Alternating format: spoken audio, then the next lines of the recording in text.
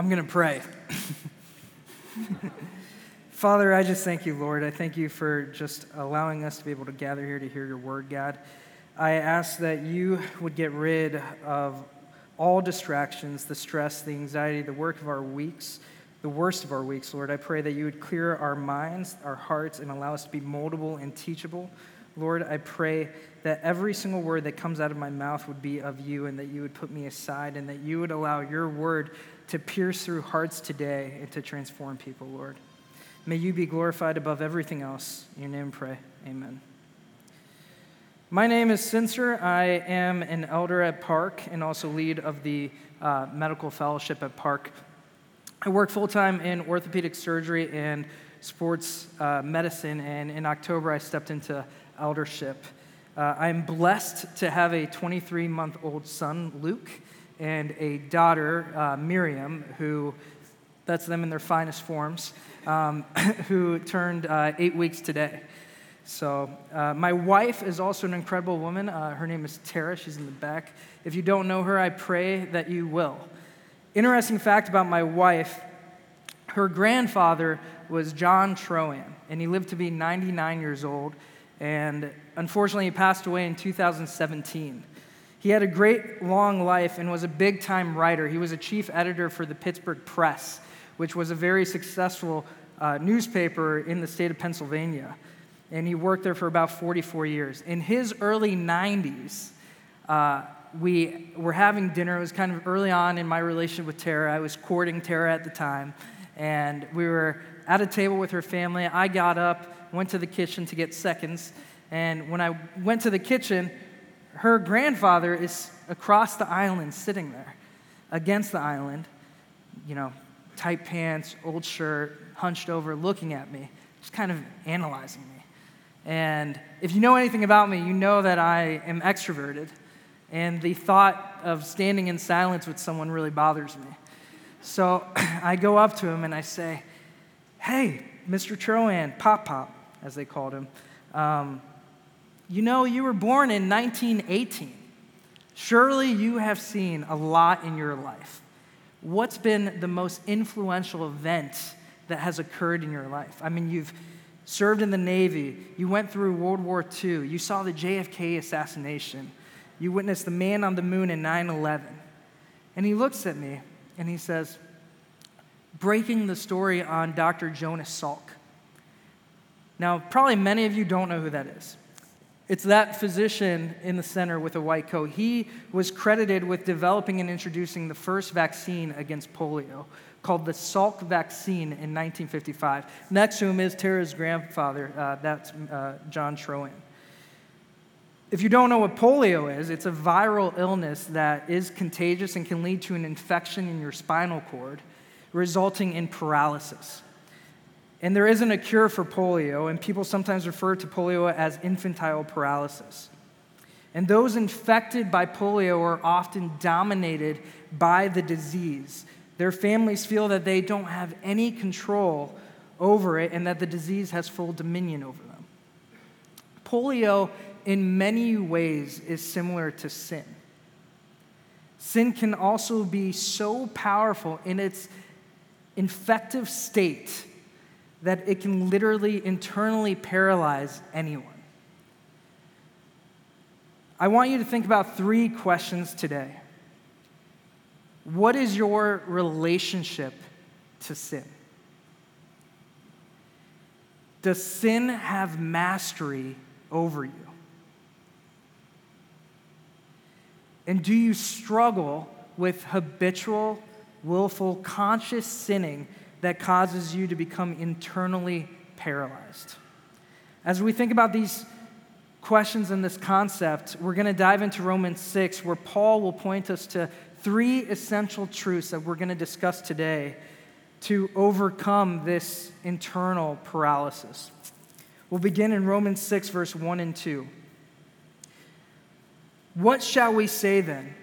Are we to continue in sin that grace may abound? Paul says, by no means. How can we who died to sin still live in it? Paul understands that those who hear him talk about God's grace can and will take this as a free license to sin and completely live apart from any moral law or obligation. It's an important concept. It's the concept of antinomianism. Try to say that. Antinomianism. It's a technical term that literally anti means against, nomos means law, it means against the law. It's the view that Christians are released from the obligation of observing any moral law. It's trying to live life without any obedience to God. It's the idea that you can do whatever you want to do. And I think personally, a lot of people live in an antinomian way. Here's how you know you're an antinomian. If your habitual sin doesn't bother you, you're probably an antinomian. If you feel that your sin is covered because you go to church, because you pray, because you're in a small group, but your life doesn't reflect any obedience to Christ's lordship, you are probably an antinomian. The antinomian's mindset is that if we sin all the more, it doesn't matter because we have grace, and radical grace is the champion. Are we to continue in sin so that grace may abound?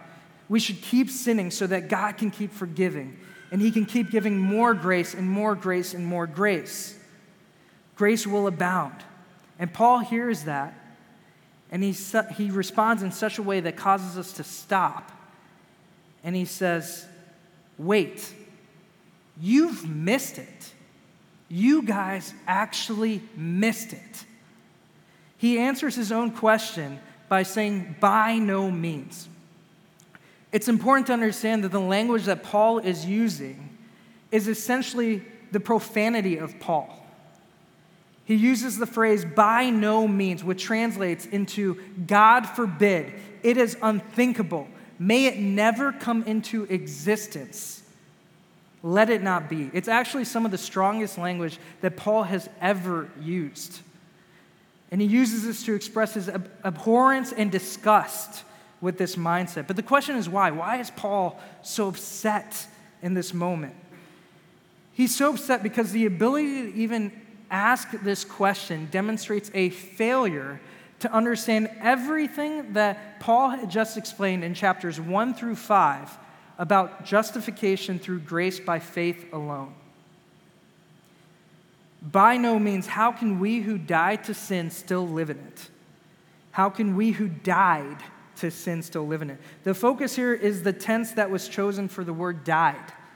The original language intends for that tense to be used as a single, past, once and done action. It has been concluded, period. We died to sin. What does he mean by this? How is it true to say of us that we actually died to sin? So now Paul explains this in the next section from verses 3 to 11. We'll start in verse 3. Do you not know? This is when Paul starts with that, it means you should know this. Do you not know that all of us who have been baptized into Christ Jesus were baptized into his death? We were buried, therefore, with him by baptism into death, in order that just as Christ was raised from the dead by the glory of the Father, we too might walk in newness of life. Verse 5, for if we have been united with him in a death like his, we shall certainly be united with him in a resurrection like his. Paul uses the illustration of baptism to demonstrate his point. It's an essential truth. We have union with Christ. See, baptism is a picture of death and resurrection. Baptism reminds us that when we placed our faith in Jesus, we were joined to Christ and to his death and resurrection. Baptism is an outward expression of an inward faith and commitment to a personal relationship with Jesus Christ. Just like in marriage, a wedding ring, hopefully I don't drop this, a wedding ring symbolizes your union with your spouse. In the same way, baptism symbolizes our union with the Lord. The Lord gave the church 2 sacramental ordinances, basically prescribed practices. He says, baptism by water, full immersion, the dunk, and then communion. In the picture of baptism, an individual is submerged into water. When you are submerged underwater, for a moment, it is like you are tasting death. You cannot see, you cannot speak, you cannot hear, you cannot breathe. It's like you are tasting death. Romans 6, verse 4, we were buried, therefore, with him by baptism into death. We are dead to the power of sin. But see, baptism doesn't stop after that submergence. What happens? When you baptize someone, when you submerge them into water, you then bring them out of water. And what happens?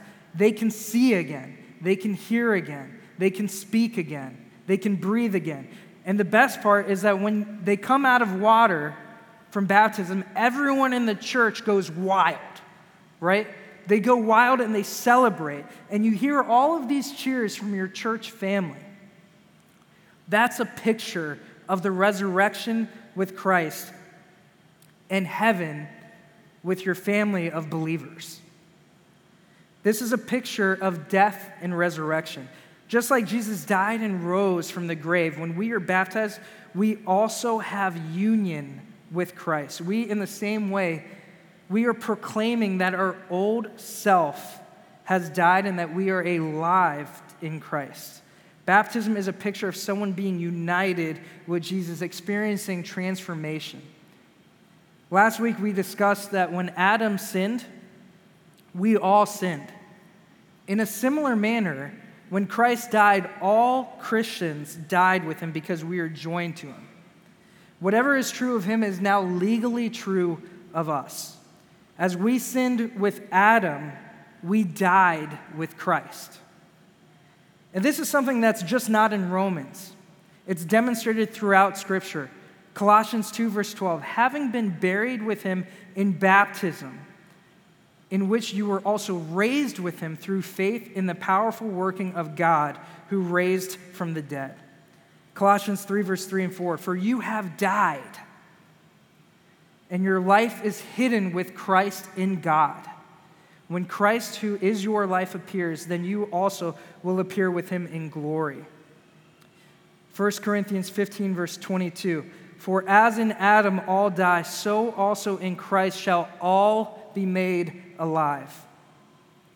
1 John 4, verse 13, by this we know that we abide in him, and he in us because he has given us of his Spirit. Behind me, you'll see a slide that demonstrates throughout Scripture there's evidence to support that the believer is united and connected to Christ. We have a union with Christ. And just as our union with Christ means we died to the rule and reign of sin, our union with Christ allows us to be under the rule and reign of grace. The Lord's death and resurrection brought the end for believers to the reign of sin. If you've accepted Jesus Christ as your Lord and Savior, God has decisively changed the relationship of sin's position to you. You didn't die simply to the guilt of sin. You died to the reign and the rule of sin. And the Lord's death and resurrection brought the reign of sin to an end for all believers. The reign of grace is actually working upon you now. And one day you will be brought to the utmost perfection. Now, I don't want you to miss this point. We all struggle with sin.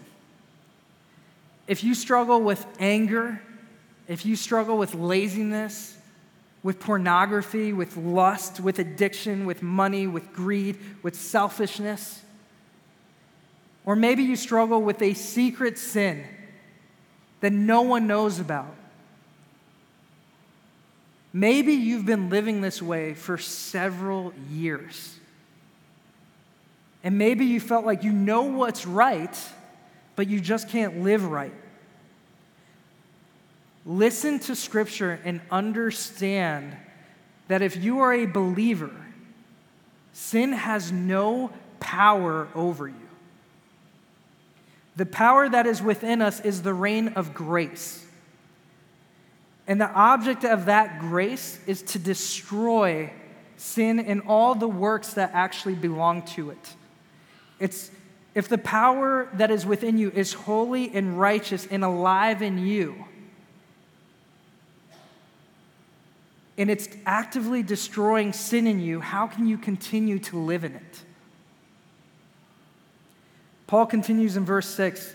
He says, "We know that our old self was crucified with him in order that the body of sin might be brought to nothing, so that we would no longer be enslaved to sin." Verse 7. "For one has died, has been set free from sin. Now, if we have died with Christ, we believe that we will also live with him."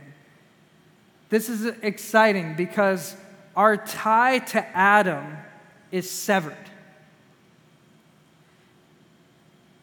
Behind me is an important parallel.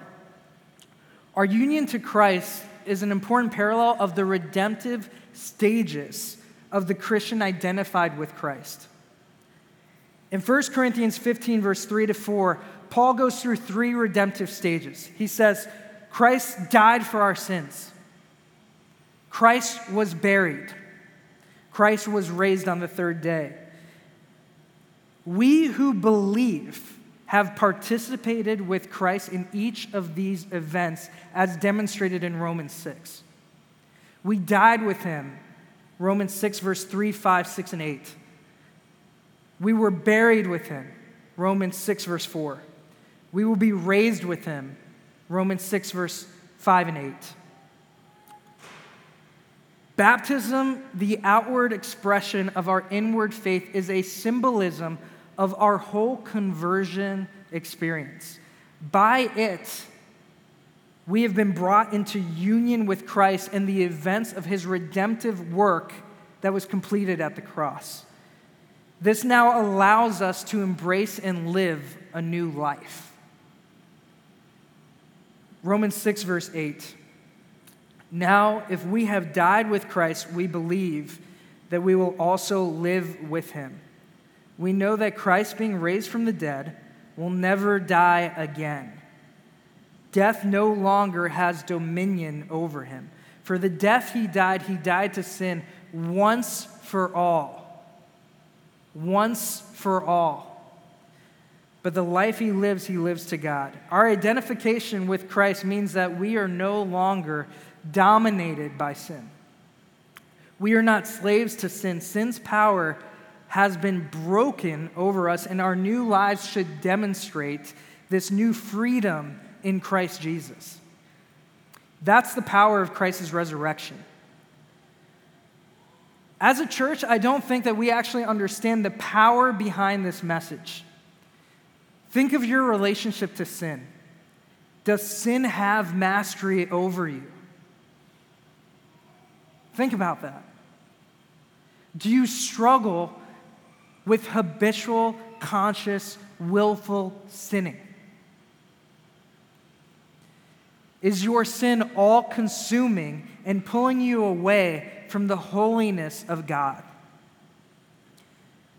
If you embrace our new identity, if you understand baptism and this union with Christ, you are embracing a new hope and a new life with freedom. Imagine what change would take place if we came to church with this type of mentality. Imagine the change that would not only take place in our church, but in our city. Think about the encouragement that your brothers and sisters would experience within the church because you are living a life that's actually transformed by Christ's lordship. God has called you to pursue holiness. He has actually called you up and out of sin. The power of God, once you accept him, transforms your heart and your life, causing you to undeniably live differently. You cannot live the same. Sin doesn't have power over you. This is the second truth. Those who are in Christ are under the reign of grace not the reign of sin. Let that sink in. Sin oftentimes is portrayed in Scripture as a power or a master that can exercise control over people. If you have given your life to Christ, if you are saved by God, Christ has delivered you from the reign of sin. In verses 11 to 14, Paul explains that even though sin has no power over us, it doesn't mean that we are incapable of sinning and that we're not tempted with sin or that we do not struggle with sin. Romans 6, verse 11. So you also must consider yourselves dead to sin and alive to God in Christ Jesus. I'm going to read that again. So you also must consider yourselves dead to sin and alive to God in Christ Jesus. Brother and sister, is this true for you? Do you actually walk around every day? When you leave here today, will you go about your normal life embracing this truth? When you go to work, when you're in your office, in your setting, whatever work environment you are, do you actually feel this way? Do you have this mindset that you're dead to sin and alive to God in Christ Jesus? Because if you do, that is a liberating hope. You are dead to sin and alive to God. Verse 12, let not sin therefore reign in your mortal body to make you obey its passions. Do not present your members to sin as instruments for unrighteousness, but present yourselves to God as those who have been brought from death to life, and your members to God as instruments for righteousness. Verse 14, for sin will have no dominion over you, since you are not under law, but under grace. You see, Paul never says that sin is dead. He says that we are dead to sin. But sin still remains in our mortal bodies, although the relationship with sin has changed. It's because sin remains in our mortal bodies that we are always at war with sin. Sin is actively trying to dominate our bodies. Sin is seeking for us, as verse 12 said, for us to obey and submit to the passions and lust of sin. And the Bible warns of this. 1 Peter 5, verse 8 and 9. Be sober-minded, be watchful. Your adversary, the devil, prowls around like a roaring lion, seeking someone to devour. Sin is in our mortal bodies. It is not eradicated out of us. At times, you may feel as though sin is dominating you. You may feel that it's never ending, and maybe it's gone on for years and years and years and years. And the world will look at you and tell you, hey, because you struggle with sin, you are weak. You are defeated. You should feel worthless. You should feel depressed. You should feel ashamed. You should feel hopeless, and you should feel guilty. And you're paralyzed by your sin and this sinful nature. And you might be thinking this right now. You might be thinking, if you only knew how screwed up I really am. But listen, even if all of that is true, Christ is looking at you. And he says, I still want you. I still want you. He says, you are mine. He says, it doesn't matter. Because of what I did at the cross, you don't need to fear. You don't need to feel ashamed. You don't need to feel guilty. You don't need to feel hopeless. You don't need to feel depressed because of what I did at the cross. You have a new life. I mean, that has to be exciting, right? That is liberating hope. You might be sitting here right now feeling that you are in this repetitive cycle of habitual sin. And even questioning if you're really saved, if you're truly a believer. Listen, we are all broken. We are fallen, sinful people who sickly try to twist and manipulate and willingly destroy the holiness of our God for our gain. It's our sinful nature. And some churches even preach on this topic. They say that you can lose your salvation, that you're a backslider. I actually grew up in this type of environment in this church, and for the longest time I believed it. But let me be clear on something, and we have to embrace this. It's wrong. It is wrong. You cannot ever fall from God's grace. You cannot ever fall from God's grace. If you are in Christ, you are in Christ, period. You will never be bound by sin. You will never be under the bondage or imprisonment of sin, and you will never taste death if you are in Christ. That's exciting, right? I'm not saying that you're not going to be tempted by sin or that you're not going to struggle by sin, but for the believer, you are not under the dominion, the control, or the reign of sin. The third essential truth is that we are called to pursue holiness. You see, for the unbeliever, the person who doesn't know Christ, when they sin, they do it under the reign of sin because they are a slave to sin. When the believer sins, you are actually sinning as a free person just choosing to do what's wrong.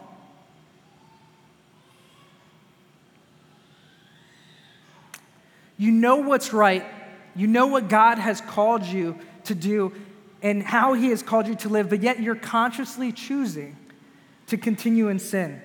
And the devil will take any instance in which you fall into sin as an opportunity to take you away from the holy and righteous God. The devil will convince you that you were never a Christian to begin with, that you're not saved, you don't know the Lord. And the pattern is that you sin, you feel the guilt, you feel the shame, you feel the hopelessness, and then you go back to God and you repent and you pray and you say, God, please save me. Please save me again. I'm so broken. I'm sorry, Lord. Save me again. And you pray this over and over and over and over and over again. And you're hoping by doing so that you can actually secure your salvation. You beg God for forgiveness, but then what happens? You've now gone through this whole cycle, and what happens? It happens again. And it happens again. And then it happens again. If you understand Romans 6, you will never do this again. I'm not saying that you won't be tempted by sin or that you won't struggle with sin, but as a believer, you are not under the dominion, control, or reign of sin. Martin Lloyd-Jones speaks on this topic by giving two illustrations. The first is a mountain climb. Imagine you're climbing a mountain and you're at the bottom and you fall. If you fall at the bottom, fine, you fall. But then as you're climbing, you're maybe 5 feet away from the summit, pretty high up. If you fall a second time, that doesn't mean that you fall all the way to the bottom. You're closer to the summit and you're pursuing holiness. The second example is imagine two fields. Every person begins their life in one field that is ruled by Satan and sin. There's no chance of scaling or escaping this field. The walls are too high. But God in His grace reaches down, takes you, and puts you in the adjacent field that He is ruling with grace. A whole new decisive change in our position to that field has now occurred. We are now in a new relationship to sin. However, in this field, you can still hear Satan calling your name. And out of habit, sometimes you'll obey it. But it doesn't mean that you're under the dominion of that field. You are now under the dominion of grace if you are in Christ. Let's get real about this. When you are meeting with God, are you reflecting on your sin? Do you actually take time to reflect on your sin? The real question to ask is, do you long for holiness? If the Holy Spirit is in you, living in you, you will long for a holiness. You can try to ignore it, but for the Christian, it won't go away. Because Christ lives in you, he lives in the believer. The Christian has a conviction to pursue holiness and to glorify God.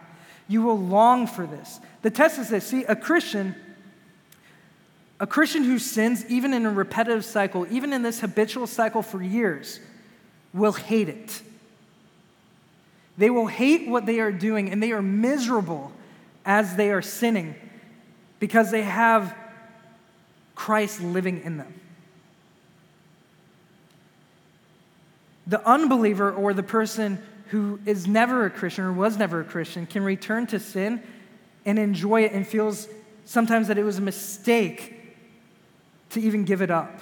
But sin repulses and grieves those who are in Christ and those who believe. Just like we learned about justification by grace through faith, God looks at us, and if you are in him, he says, I remember no more.